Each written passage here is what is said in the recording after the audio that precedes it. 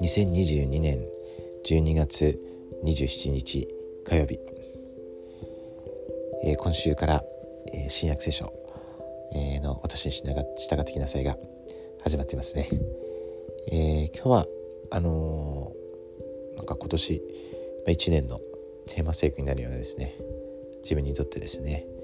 聖句を分かっちゃいます。これはマスター教義聖句の一つですね。マタイによる福音書の11章の、28から30節です。読みます。すべて重荷を負うて苦労している者は私のもとに来なさい。あなた方を休ませてあげよう。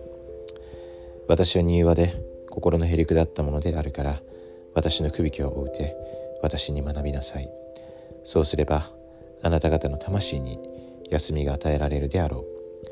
私のくびきは負いやすく私の荷は軽いからである。今年1年間旧約聖書を学んできて、一つのテーマ聖句というかですね、アダムの頃から神と共に歩むというですね言葉が、たくさん出てきましたよね。ですから自分も神様と共に歩もうと努力してるんですけれども、今年ももちろん来年ですかね、来年も同じなんですけど、神様と共に歩むという、ことはすごいぼんやりした言葉ですよね。でこのマタイの11章はそれをもう少し具体的にというか、してくれると思うんですよね。主とくびきを一緒に追ってですね、そして共に歩むということで、そして主のそばでですね、主について学んで、そしてこの魂に休みが与えられる、本当にその軽い荷をですね主と共に追っていただいてもらってですね歩んでいきたいなと思っています。はい、この1年間でですねまた素晴らしい学びをしたいと思っています。昨日もありましたけれども、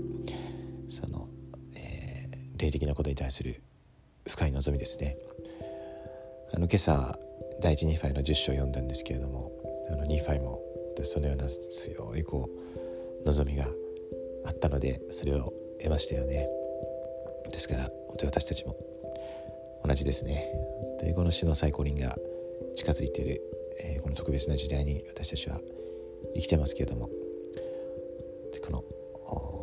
毎日の聖文の学習研究を通して本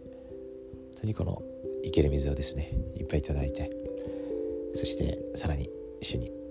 近づきたいと本当に思います。この私に従ってきなさいのプログラムに心から感謝しています。回復された福音が確かにイエス・キリスト様の誠の教えだということ、天のお父様の教えだということを心から明かします。